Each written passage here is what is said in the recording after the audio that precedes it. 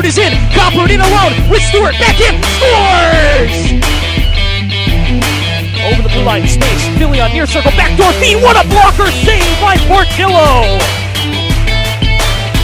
Here comes Halliday. Left wing joined by Beck. Halliday will sauce it for Beck. Stick lift. Forehand. What a goal! For plenty of time and space, walking in near circle, to the back end of the slot, Gaber beats it, tucks it in, what a goal! Cross ice, D. St. Val has it, backdoor shot, what a save, Portillo, it's loose, and another save, right pad, he's miraculous! Welcome to our house. You're listening to the Fighting Saints Report. And we welcome you into another episode of the Fighting Saints Report. Jack Molesky, Jim Leitner, joining you once again. And Jim, how are things going for you?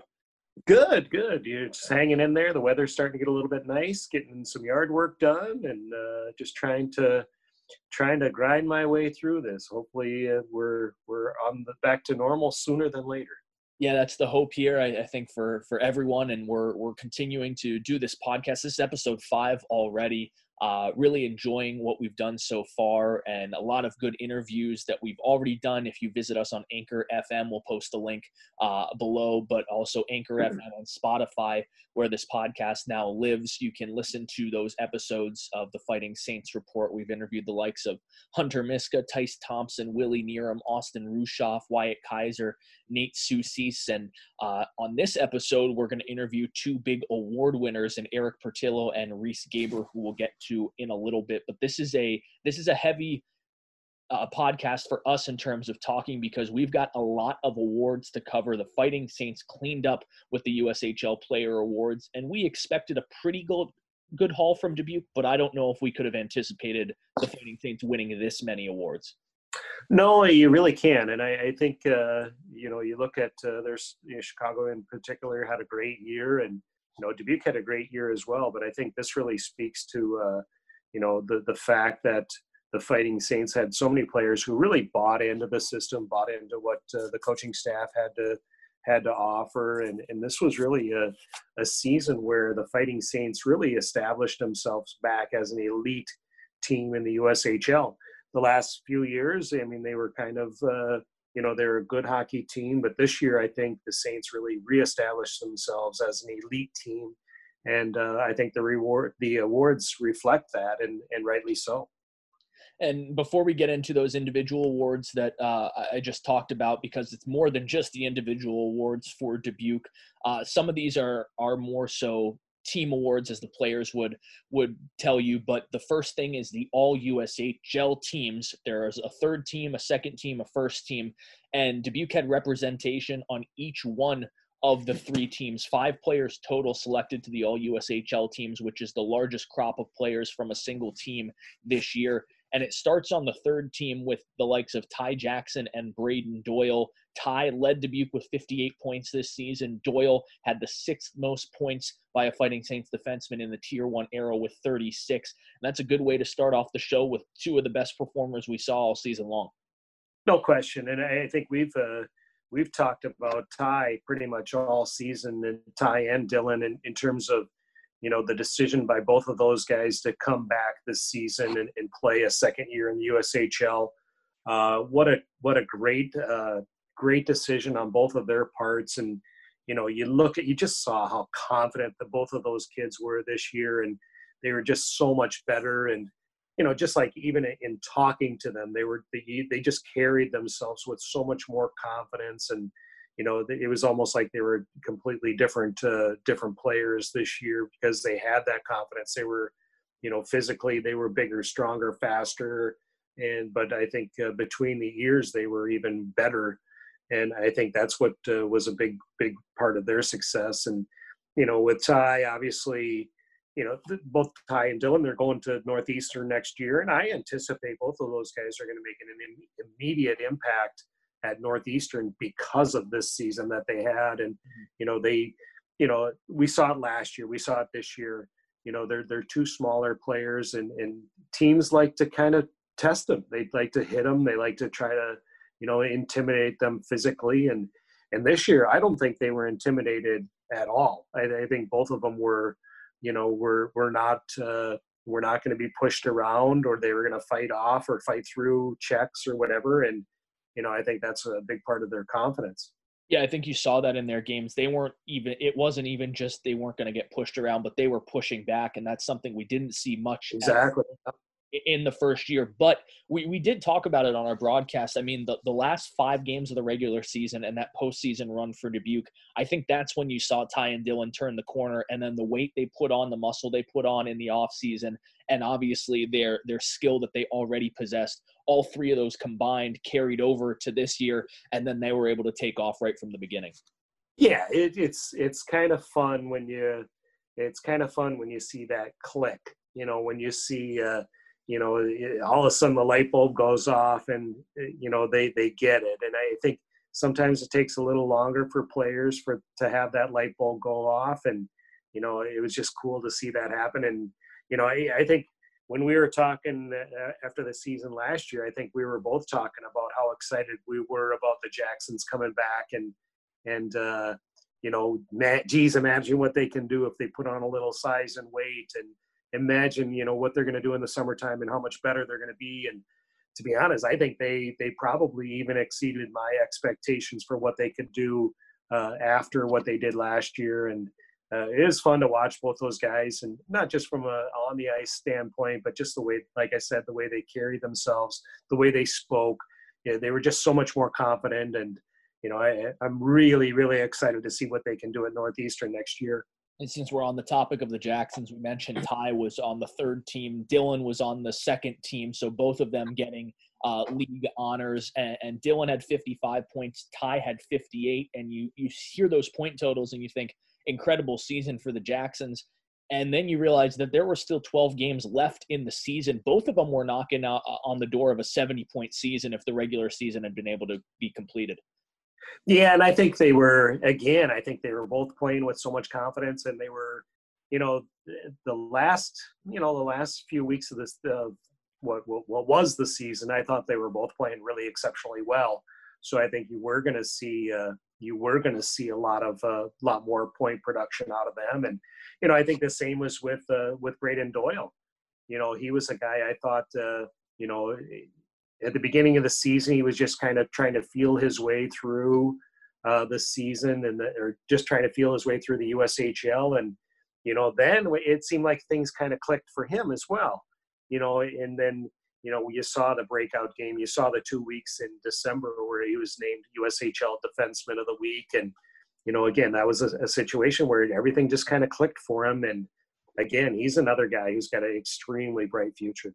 That's certainly where he hit his stride. That 2-week stretch in December, he had the hat trick against Muskegon, which was the first ever hat trick by a Fighting Saints defenseman in the Tier 1 era. Back-to-back Player of the Week honors, Defenseman of the Week honors, I should say, in the USHL. And again, that 36 points this season, 6th most by a Fighting Saints defenseman in the Tier 1 era. But again, that asterisk, because he didn't get to complete the season, he was 8 away from the record. So another player that, if unfortunately we didn't get to see the end of the season, but could have been shooting up the record books and maybe holding a record all to himself if the year had been able to be completed like it usually is. Yeah, and you talk about, what was 12 games that they had left? 12 games, I believe, yes. 12 games they had left. And they were all, I think, if you look at the schedule, the strength of schedule, there was, in that stretch, there was only one game against a team over 500, and that was Waterloo. And the Fighting Saints had a lot of success against Waterloo this year. So I don't, those games on paper, they look like they were all winnable games, and they look like Dubuque would have been favored in all of them. And I mean, you can't assume that they would have, had breakout games, but certainly it was favorable for the Fighting Saints that the individuals would put up some good points or put up some good performances against teams that were, most of them were, either fighting for a playoff spot or under 500 or, not in the playoff picture at all. So, I mean, those numbers could have been a lot better had they had the chance to play those 12 games. And I think that's what's disappointing, but also what's pretty incredible about the season that all 3 players we've talked about so far have had is, if I had just given you those numbers, without letting you know that, hey, the season ended 12 games short, you still would have said, wow, incredible season for all three players. Oh, no doubt about it. No doubt about it. And, it'd be, if you had a season that was a little bit interrupted by injury or something like that, those are still incredible numbers and still, outstanding production. And, to average like a point per game for most of those guys were right around a point per game or a little bit better in this league is outstanding. This is a great defensive league, and, teams know how to scheme against players and against individual teams. So I think to average a point per game in the USHL is outstanding.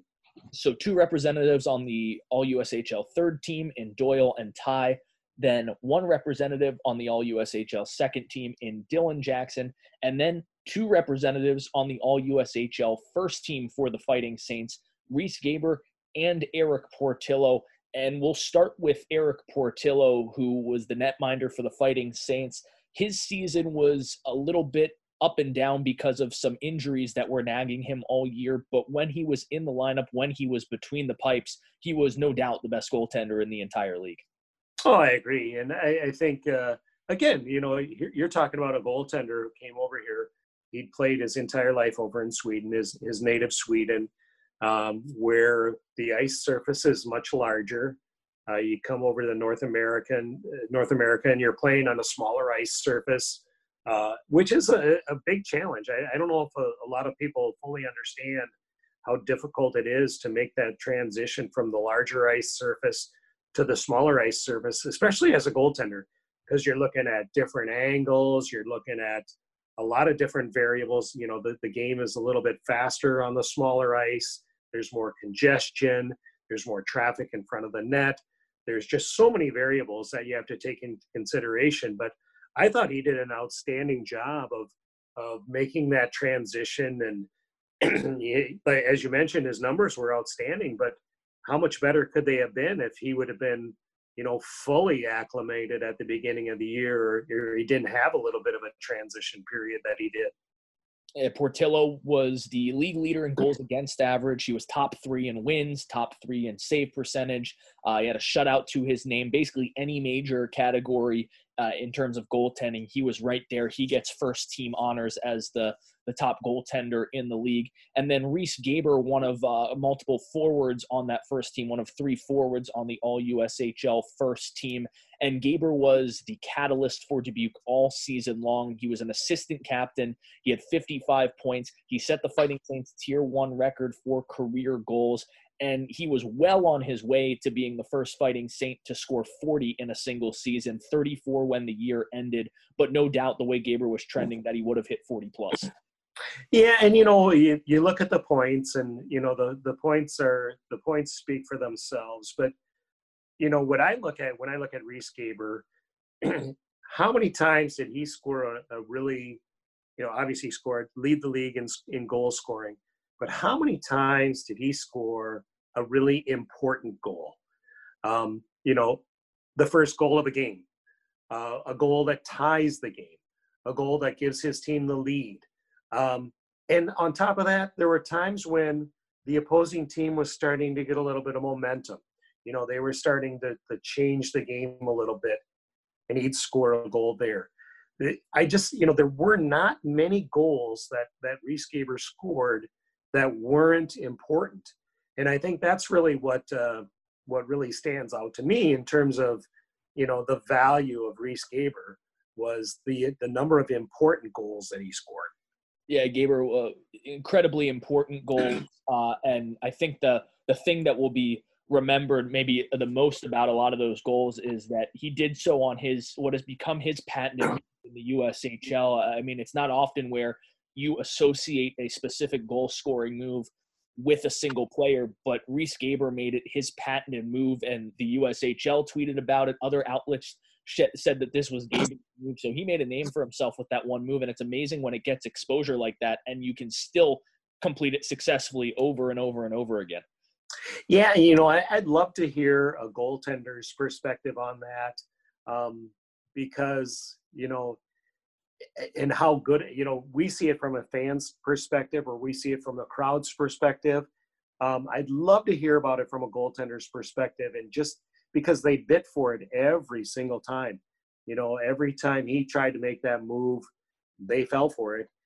So it'd be just really interesting to see from their viewpoint what made that so difficult to stop, and why was it so successful for Riese Gaber? Because, like you said, I don't know if there was any times that he was ever stopped on it.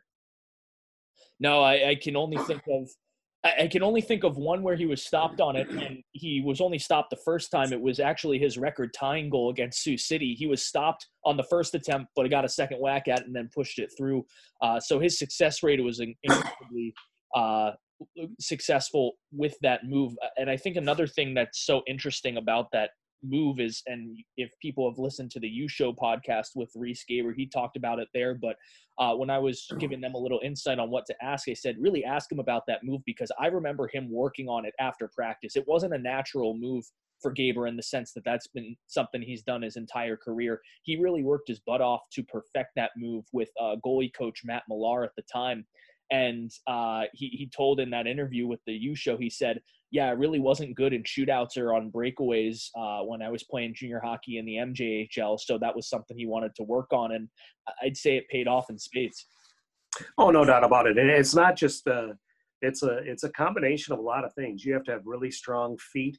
You have to have really good, strong edge work on your blades. You have to have great hands. It's a combination of a lot of those things. And visually, you have to get a good read on the goaltender. There's a lot of elements that go into it, and he certainly perfected it. And you mentioned the fact that he worked on it with goalie coach Matt Millar at the time. It's not surprising at all, because that kid worked his rear end off both years that he was here. And I think that's why you see him winning these awards. It's why you see him getting the recognition that he does, because he worked his rear end off and he earned everything that he's gotten. And it's fun when you have a player like that. And, it's fun to see him get the recognition that he got. But on the other side, he's setting a great example for future Fighting Saints, or his younger teammates who are going to be back next year. Hopefully they can take the lessons that they learned from him and apply that to their own games, and show it to the next generation of players in Dubuque as well. So for those that were following along, we got all this information out on social media on Thursday for the All-USHL teams. And then we follow up on Friday with some huge announcements. And the one is that we'll start with Erik Portillo, obviously, first team All-USHL goaltender. That's usually a pretty good indication of who's going to be the goalie of the year, and that indeed was Erik Portillo, goalie of the year in the USHL. The first time a Fighting Saint has ever won that award, and that award dates back to 1983-84, so it doesn't just encompass the 10 years Dubuque has been in the Tier 1 era. This goes back nearly 30 years, and Portillo is the first Fighting Saints goaltender to accomplish the feat. Oh, and that's it's pretty exciting when you hear that. Just in recent history, you look at Hunter Miska. Had an outstanding year for the Fighting Saints a couple years ago. Art Bride put up some outstanding numbers. Matt Morris put up good numbers, won a Clark Cup as well. So you had some great goaltenders in Dubuque, and even going back into the first version of the Fighting Saints, 20, 30 years ago, Dubuque had some really good goaltenders, and they had guys who were winning championships. And so for him to be the first one to win the goaltender of the year is a great feather in his cap. And I'm sure the folks at the University of Michigan and the Buffalo Sabres are really excited about his future.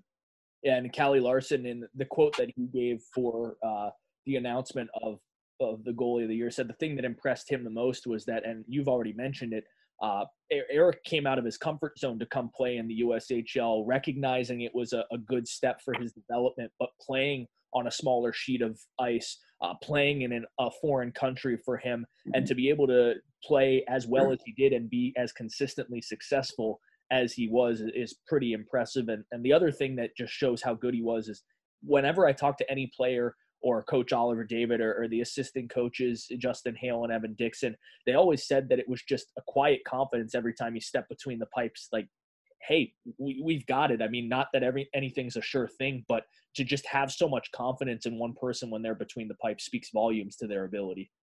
Yeah, and the thing I really liked about he had that confidence. There's no question about it. Every time he stepped on the ice, even if he gave up a goal that he'd love to have back, it never rattled him. You never really saw him get shaken. I can't even think of maybe a single game all season where he got shaken. And but I love the fact that when you look at him from the shooter's perspective, there was never anything to shoot at. There was never any holes. There were never any holes in his game.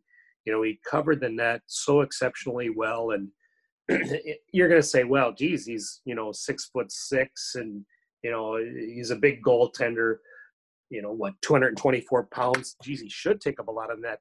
But a lot of times you'll see big goaltenders who don't play big, or that just in the way they move, the way they go side to side, they don't get great coverage of the net. Mm-hmm. And he was a goaltender who he had great size. He moved exceptionally well. He covered the net unbelievably. So there was really nothing to shoot at it. And if you're in opposition and you're in a game like that, and you're facing a goaltender like that, you start gripping your stick a little bit tighter, or you start, looking to the heavens a little bit and wondering what you have to do to score on this guy. And I mean, it's a challenge. And it's to have a goaltender like that. It's a great security blanket for the Fighting Saints. And, again, I think he's a big reason why the Fighting Saints were, really, I think, in contention to possibly win the Clark Cup if they had a good run in the postseason. Certainly on the small list of teams that seem to be the favorites heading into the playoffs before the season was unfortunately cut short, but not before Erik Portillo did more than enough to become the first Fighting Saint to win Goalie of the Year honors. And we'll take our first break, but when we come back, we have Erik Portillo all the way from Sweden joining us on the Fighting Saints Report podcast to talk about what it means to be the first Fighting Saint netminder to win that league award. Back in a moment here on the Fighting Saints Report. And we welcome you back to the show, joined by a special guest here. It's Erik Portillo. And Erik, this is definitely the longest distance Zoom call I've done so far. I'm in Virginia, you're in Sweden, so thanks for taking the time to join us today. Yeah, of course. Thanks for having me. Absolutely. So first and foremost, before we get into the accolades you took home for the USHL this season, the season that you had in Dubuque in general, how's everything going for you back in Sweden? It's not too bad. I just got home from practicing both gym, and I actually went on the ice today. So, I can still practice, and restaurants and stores are still open here in Sweden. So it's not too bad. That's good. That's good. Have you been able to keep in touch with anyone from Dubuque, even though you're doing other stuff? Yeah, absolutely. We actually did a Zoom call. All the team did like a team meeting with all the guys to just check in and see everyone. And I've been talking to Riese and even Joanne and Gibby on FaceTime. So yeah, for sure. Does everyone have to schedule around you since you're the biggest time difference and everyone is only an hour or two difference other than you? No, I don't know. It was, I don't know. They just started doing a Zoom meeting. So I just joined in. I think it was late night here, and it was during the day in the US, so it worked out.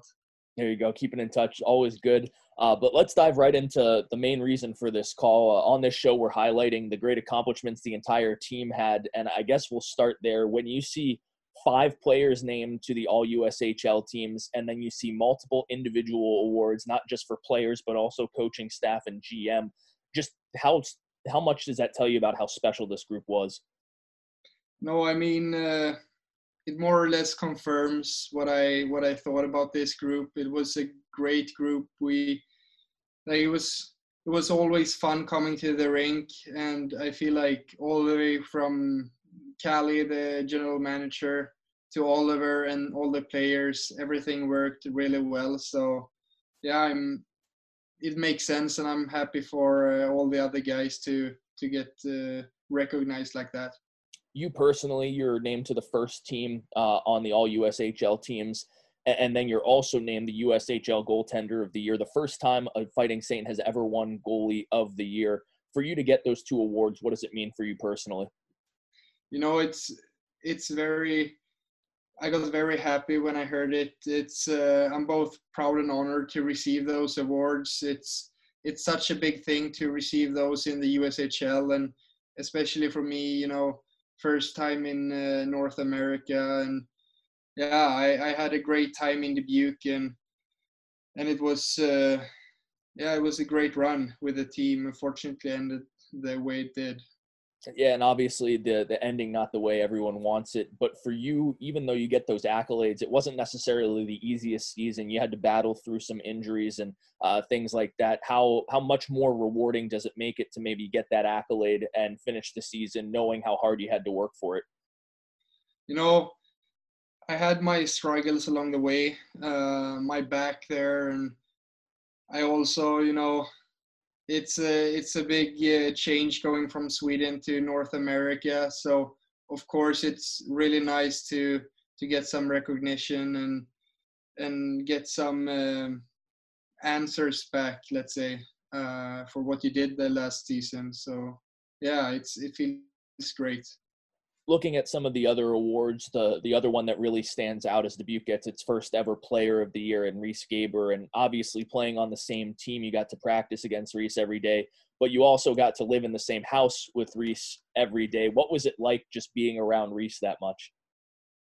You know, he's a great guy, and from the day I got to Dubuque, he really was very kind. He showed me around, and it was great because he was in Dubuque last year, so he kind of knew what was going on in Dubuque as a town and in the hockey team. So yeah, he helped me out so much during that year. Saw you guys in practice a lot. Anytime you would make a save, you would kind of give it to him a little bit. Anytime he would score on you, he would give it right back to you. What was that friendly competition like, and how much did that help improve your game? You know, it was very fun. It's all on fun, and you know, I think competing in practice is very important. That what's have taken me to where I am today. I think competing is one of my strongest or like what I do best. And I think competing against Riese it's a very fun thing because he's so skilled and such a great player. So I always want to compete against those guys to bring up my game. And Callie Larson was just announced as the general manager of the year, and you and him share the tie of both being of Swedish descent. What's your relationship like from Callie? And I'm assuming he's the one that kind of helped you make the transition from America to the Dubuque Fighting Saints and was communicating along the way. Yeah, no, I'm very happy and thankful for what Callie did there. No, he helped me along the way from the beginning when he actually came to my house here in Sweden and had dinner with my parents and talked everything through. So, you know, he helped me out along the way, and he was only a phone call away every day if it was any problem. So, yeah, I'm super happy and thankful for Callie. Looking back at your time in Dubuque, what are some of the top memories that you're going to take away? You know, I think I just think that the time in Dubuque where we had some really great wins with the team, and we also had the dinners with the fans there, with the season ticket holders, like experiences like that. And when people came up to me when I was hurt and talked to me and was very kind, stuff like that really sticks with you. And yeah, I'm very thankful for that time. Moving forward, the hope is that in the fall you'll be able to transition to the University of Michigan. Obviously, the situation's still fluid, so we don't know what's going to happen. But in terms of the next steps, I know you said you can get on the ice. What are you looking to accomplish maybe in terms of helping your game transition even more to the American style of play in hopes that you're going to be able to play in a couple months? For myself, I think just continue to work on reading the plays. I think that is a big part of my game, and a thing I started to work on here in the USHL, but I think I need to take to the next level and just continue working on. Because it's a bit different play in the US and North America compared to Sweden. So I think it's the smaller rink that affects, that is the biggest change. So yeah, just reading plays and understanding what the players are going to do. I think that is a thing I have to keep on working with. Well, Erik, we look forward to hopefully seeing that next step come in the fall with Michigan and you transitioning there. And we really enjoyed watching you play this entire season. The goaltender of the year and an all-USHL first team selection in Erik Portillo. Thanks so much for joining. Thank you so much, Jack. That was Erik Portillo, the current goalie of the year in the USHL and one of the best goaltenders Dubuque has had ever in their team's history. And now we're talking about another player who's one of the best to ever wear the Fighting Saints red and white, and that's Riese Gaber. And I don't know if I've been around a player that has received more direct praise from his coaches and his general manager than Riese Gaber, and not just about what he can do on the ice, but just what he means as a person to an entire team.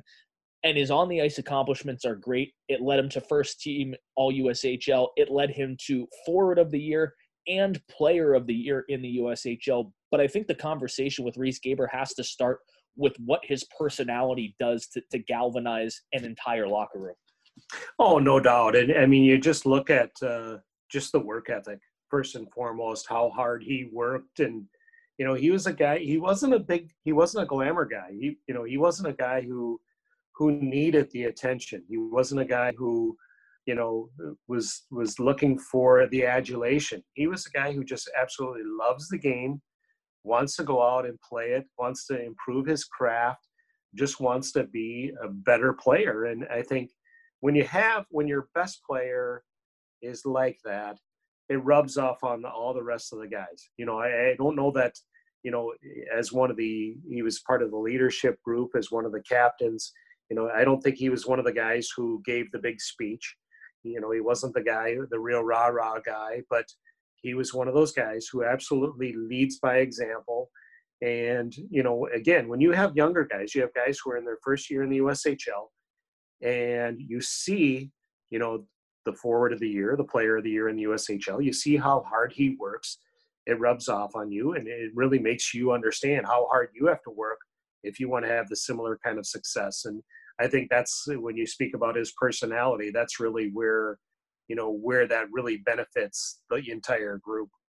I did an interview last week with assistant coach of the Detroit Red Wings, former head coach of the Buffalo Sabres and Pittsburgh Penguins, Dan Bilesma. That's one we're excited to share with you listeners here in a couple weeks. But he made that exact same point. I asked him what it was like to coach Sidney Crosby and Evgeny Malkin.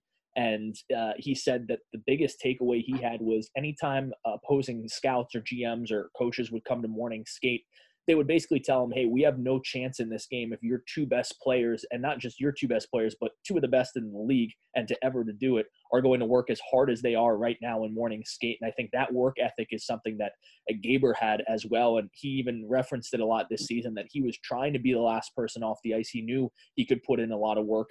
And look, it pays off with forward of the year, which has only been done 2 other times by Fighting Saints, and player of the year. And again, first for the Fighting Saints, never before done by a Fighting Saints player to win player of the year. Riese Gaber gets that honor, and I think rightfully so.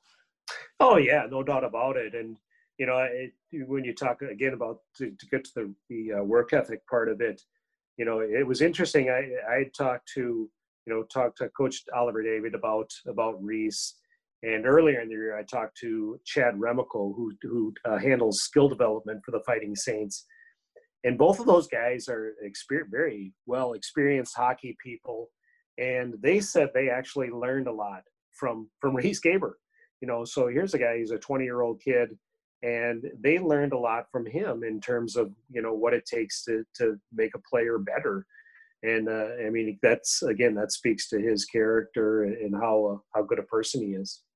And obviously that alone wasn't going to win him this award, but the stats then certainly back up a player of the year and forward of the year nomination and ultimately victory for Riese Gaber. 55 points. He was top 10 in the USHL. 34 goals. He was far and away the top goal scorer in the USHL. You mentioned the timeliness of those goals. He was top 5 in game-winning goals this season in the USHL. And really for the Fighting Saints, the USHL doesn't have an MVP award per se, but I really feel like Player of the Year award is as close as you're going to get to the MVP of the league. And I think that's the biggest reason why Riese Gaber, even though he didn't have as many points as some of these other players, and it wasn't a huge gap, but just the importance, the value of him for Dubuque versus the value of anyone else to any other team. I think he was so important to the success of the Fighting Saints over the last 2 seasons, and that's the main reason why you're naming him Player of the Year. Yeah, and I think this is voted on by the coaches and the general managers, and I'm sure a lot of them looked at Riese Gaber and said, geez, whenever we played Dubuque, he was the guy who scored the important goal. He was the guy who made the important play. Or as I mentioned, how many times did he make a play or score a goal that changed the entire momentum of the game? And I think if I'm a guy who's voting, an opposing coach and an opposing general manager, and I look at that and I see, this is the guy. He was the guy who always did it to us. He was the guy who was, the biggest difference maker in Dubuque. I think that's why I would vote for him, and that's why again I think he's an outstanding choice. One thing that I think is kind of interesting is, we're talking about Portillo and Gaber. They both lived in the same billet house this year.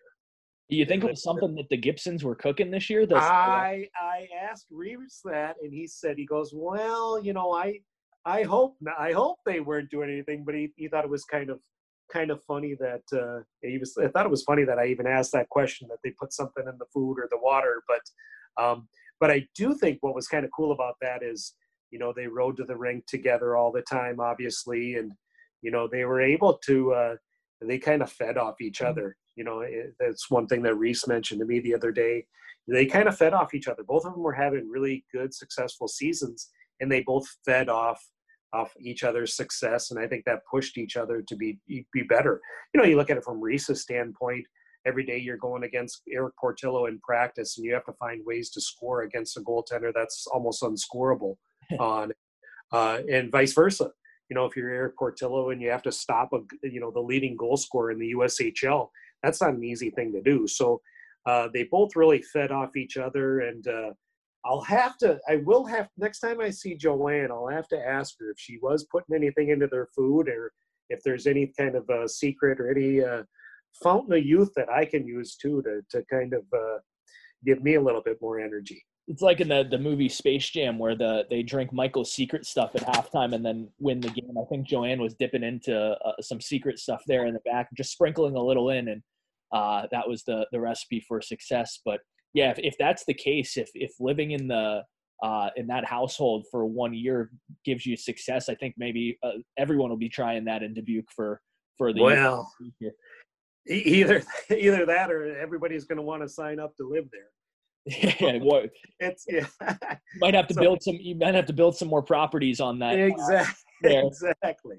Yeah, and I think you're exactly right with the competition. I mean, in practice, it was obvious. Every time Portillo made a save on Gaber, you could hear him yelling at him, and every time Gaber would score on Portillo, he'd give it right back. So that friendly competition, at times, I'm not even sure if it was that friendly, but it was all in the right spirit, obviously, of getting better.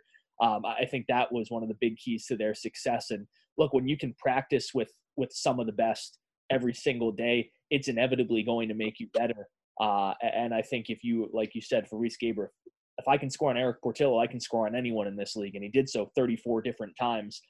So a huge, huge accolade for Riese Gaber, 2 huge accolades, and 3 if you're going to count the All-USHL first team to just cap off one of the most storied careers a Dubuque Fighting Saints player has ever had. And with Callie Larson, the GM, and Oliver David, the head coach of the Fighting Saints, they reference that every time they talk about Riese, and saying he was legitimately our signature saint, like the guy that we want every player who comes to Dubuque to be modeled after. No doubt about it, and for good reason. He's a guy who, as we mentioned, he's a guy who does not have a big ego, works his rear end off every single day, and just has such a passion for the game. He just loves playing hockey, and loves to go out and play and have fun and have success. Or the success kind of comes along with that. So. Again, I think it's kind of cool that he calls him the signature stain, and it's actually something that's well deserved. No doubt about it. And we'll talk to the signature saint here in just a moment. We have Riese Gaber joining the show here shortly from Manitoba all the way up in Canada. The weather's still a little bit cold there. I know Riese is dying to get out on the golf course, and slowly but surely he might be able to get some golf in. But we'll be talking hockey, forward of the year, player of the year, and a fantastic career with the Dubuque Fighting Saints. It's Riese Gaber here in just a moment. And we're now joined by the forward of the year and the player of the year in the USHL, and of course, a Saint for life in Riese Gaber. Riese, thanks for taking the time to do this today.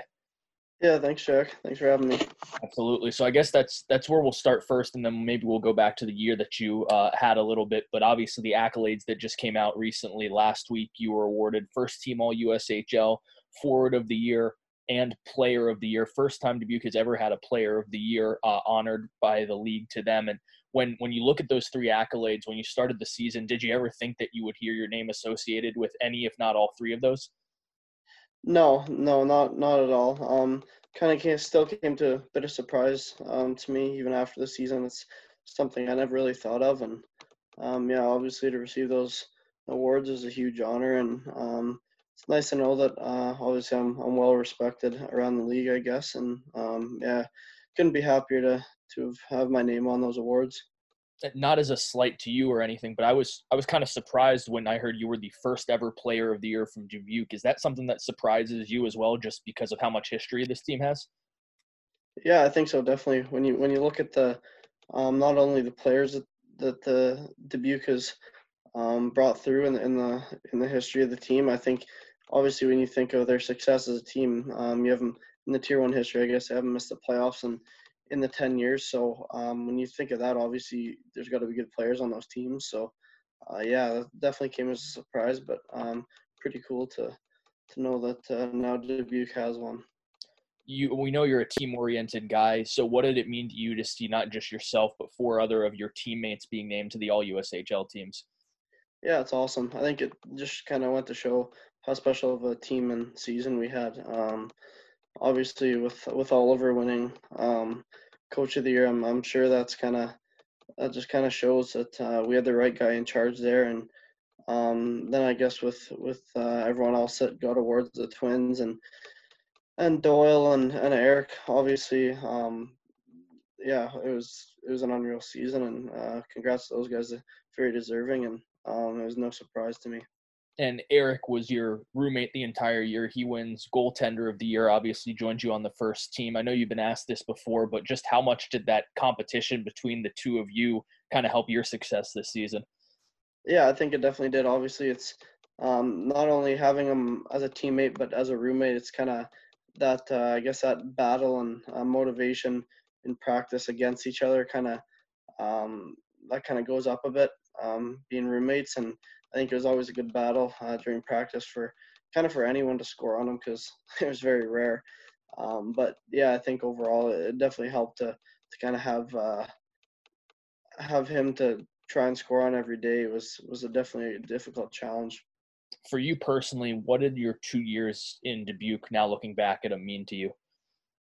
It means everything. I mean, if I look at where I was when I came to Dubuque, and now where I am when I've left, it's kind of crazy to think. I think obviously everyone knows that Dubuque is amazing at kind of putting players through the organization and making them better players. But I think even just the things I learned about myself, just from the coaches trying to teach us to be better people, and I think that was kind of the biggest thing.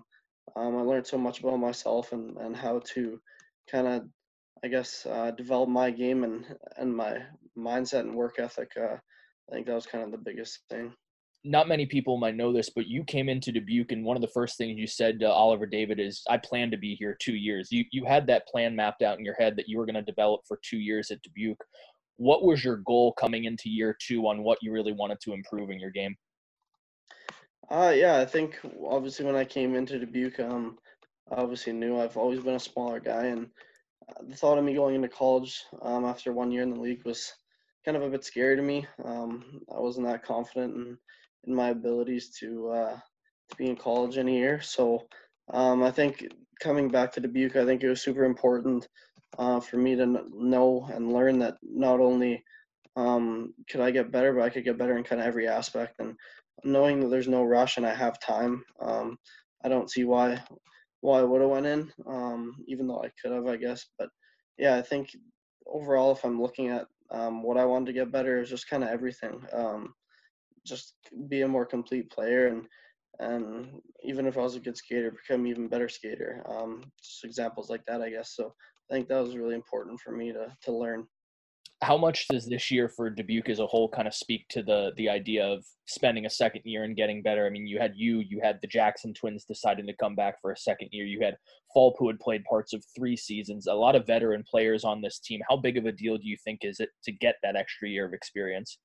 Yeah, it's super important, obviously.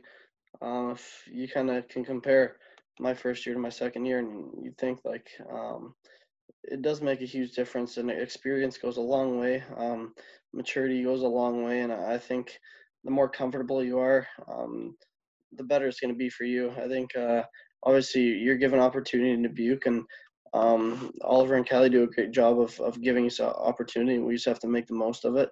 So I think that's kind of what all us returners did, and obviously I think it's super important for kids in the future to even just kind of reflect on their season and know that it's okay to go back for another season. I know a lot of kids are always in a rush to get to college, and sometimes it hurts kids, sometimes it doesn't, but yeah, it never hurts anyone, I don't think. Looking back at this season, obviously cut short, not the way that any team wanted to finish it, but when you reflect on the year you guys had, what are a couple memories, maybe a couple moments or games that are going to stand out for you? I think just the season as a whole is obviously an unbelievable memory that we're going to have for the rest of our lives. But obviously, I think our start of the season, kind of going on that starting 7-0 or whatever it is, we had some pretty cool comebacks in those games. I think it was the best, one of the best starts to a season in Dubuque history. And then obviously our battles against Chicago were obviously going to be very memorable with the amazing team that they had. And yeah, I think there's a lot of different moments, but those kind of stand out to me. And obviously Saints fans are very passionate about the hockey that they watch in Dubuque, but they also follow along closely with a lot of players after their time in Dubuque. So for fans that are interested in the next step for Riese Gaber, what does that look like? I think it's, I'm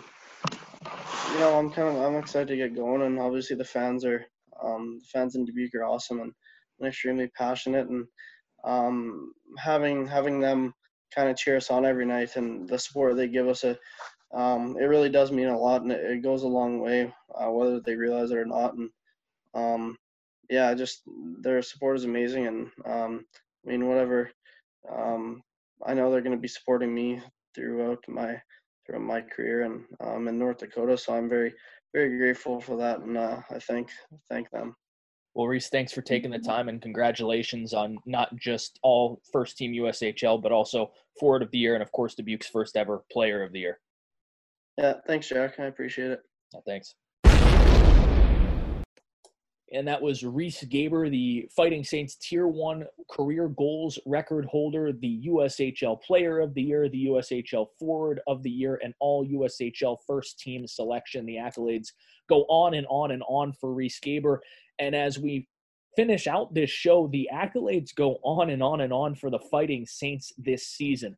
5 players on the All-USHL teams, the goalie of the year, the forward of the year, the player of the year, and now just released earlier this week, the coach of the year and the general manager of the year. 5 individual awards for the Fighting Saints. This is the most Dubuque has ever had in a single season. And when you talk about cleaning up just as best as a single team can, that's exactly what Dubuque did with these awards this season. Oh, no doubt. And I think it really speaks to the fact that so many players really bought into what the coaching staff and Callie Larson were trying to accomplish. I think you don't have these individual awards without a lot of guys buying in as a team and winning as a team. And I think that's a big part of it. And again, it really speaks to the fact that the Fighting Saints are building something really, really special here. And I think it's, I think they're getting back to that level where they're one of the elite franchises in the USHL. And it's exciting for this year. And I think it's exciting for the future as well. You mentioned building something special, so we'll start with the general manager and Callie Larson, as his job is to build the team. And after coming over from the Sioux City Musketeers, didn't see a ton of success in terms of USHL success the first couple seasons, but he's still drafting high caliber players that have gone on to do great things at the NCAA level and then even higher levels. And then this season, I think it all came together, and a lot of players this year were drafted multiple years ago by Callie Larson, the Jackson twins. Riese Gaber, they came in last year, set the groundwork, and really took off this year. But he's done a tremendous job at continuing to cultivate great young talent and build it up through the ranks for the Fighting Saints. Yeah, there's never been any question about Callie's eye for talent. He's always gone out and drafted and recruited outstanding talent. And, in fact, there was a couple players that he drafted who didn't come to the USHL, who would have been huge difference makers. And I know he was extremely close on getting those guys and might have had a little bit of success earlier than this year if those players would have come to the USHL. But great eye for talent. And, I think it's one thing to go out and find good talent. It's one good thing to draft those guys, to be in a position to draft the players that you want. But that's only part of the picture. You scout these guys, you draft them, then you really have to sell them on Dubuque. You have to sell them on your developmental philosophies. And I think that's another big part of his job that a lot of people don't necessarily see.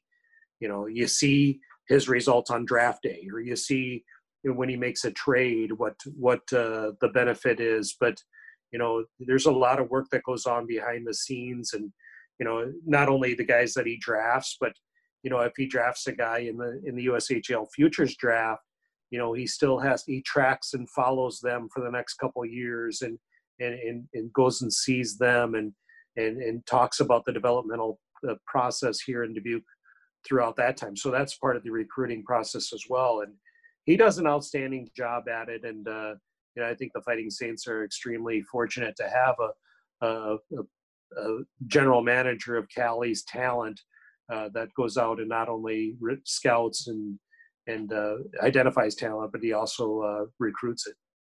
And Callie Larson grabs that talent, and then it's brought to Dubuque, and Oliver David is the one that molds it on and off the ice, and he wins Coach of the Year.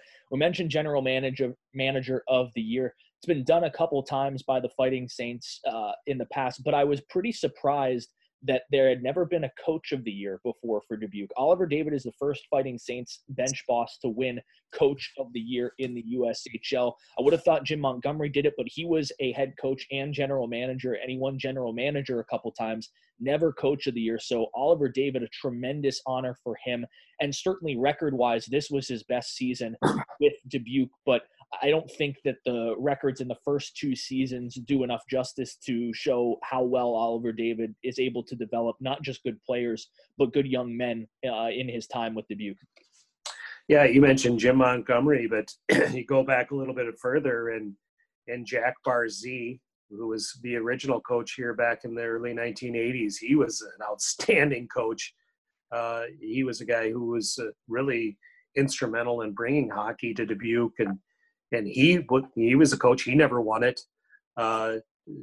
Kerry Eads won a national championship in Dubuque in 1993. He never won it. As you mentioned, Jim Montgomery never won it. then you look, even Matt Shaw and Jason Lammers were outstanding coaches as well, and they didn't win it. So for Oliver to be the first one to win it, it's a great feather in his cap, and it really speaks to what he's been able to accomplish here. And again, I think it was what I really like about Oliver is, whenever you talk to him, he's always trying to learn. He's always trying to improve his own game. He's not the kind of coach who thinks he has it 100% figured out. He's always trying to figure out a way to connect with kids and help them become better players. And, that's really what it's all about. He's probably the ultimate players coach because he really cares about his players and developing them and doing what's best for them. And, it's pretty cool for him to be rewarded like this as the coach of the year.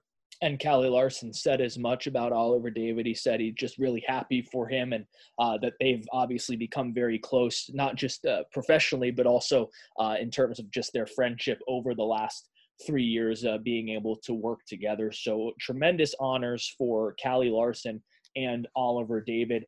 And as a whole, we've talked so much about how good this season was for the Fighting Saints. Obviously, on the ice, they were compared to the 2012-2013 Dubuque Fighting Saints, who were considered one of the best teams of all time in the USHL. And to draw consistent comparisons to that team, and then to do what they were able to do in these yearly awards given out by the league to essentially not just win some, but win almost all of them, pretty impressive. And I think a nice cherry on top of an amazing season that unfortunately couldn't be decided fully on the ice. But this is a nice, not even a consolation prize. This is a nice reminder of just how good this team was all season long.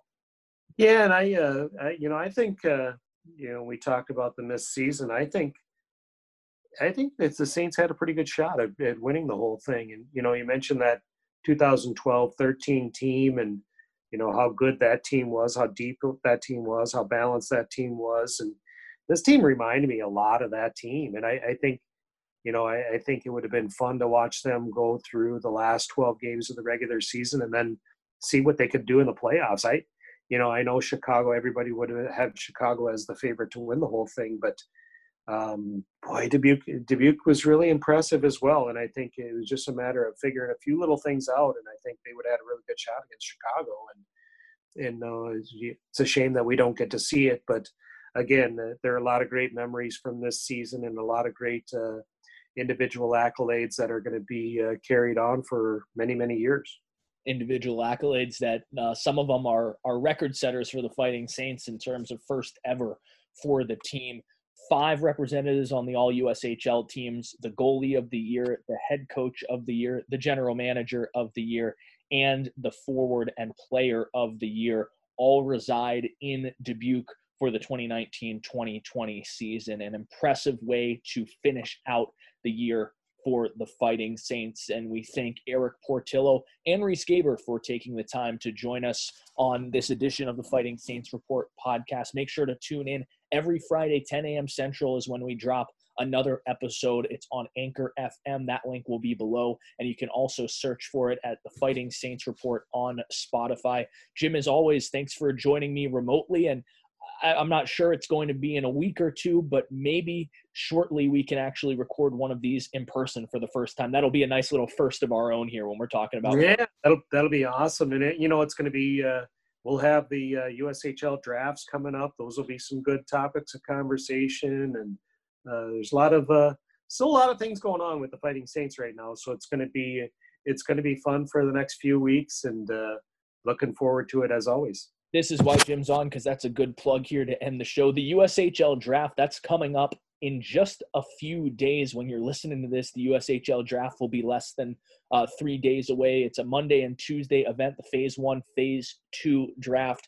Phase 1, Dubuque is selecting some younger players that probably won't hit the team for a few years. And then Phase 2, that's where you build out your roster for this upcoming season. So Callie Larson, I've talked to him a couple times, but he's been pretty busy over the last couple weeks preparing for that draft. And you can follow along on our social media channels as we will get you draft picks round by round and pick by pick from the Fighting Saints. So again, Jim, thanks for taking the time to join me. We thank Riese Gaber and Erik Portillo, and just a big congratulations to the Fighting Saints as an organization this year for completing one of the greatest collection of awards we've seen ever by a Fighting Saints team.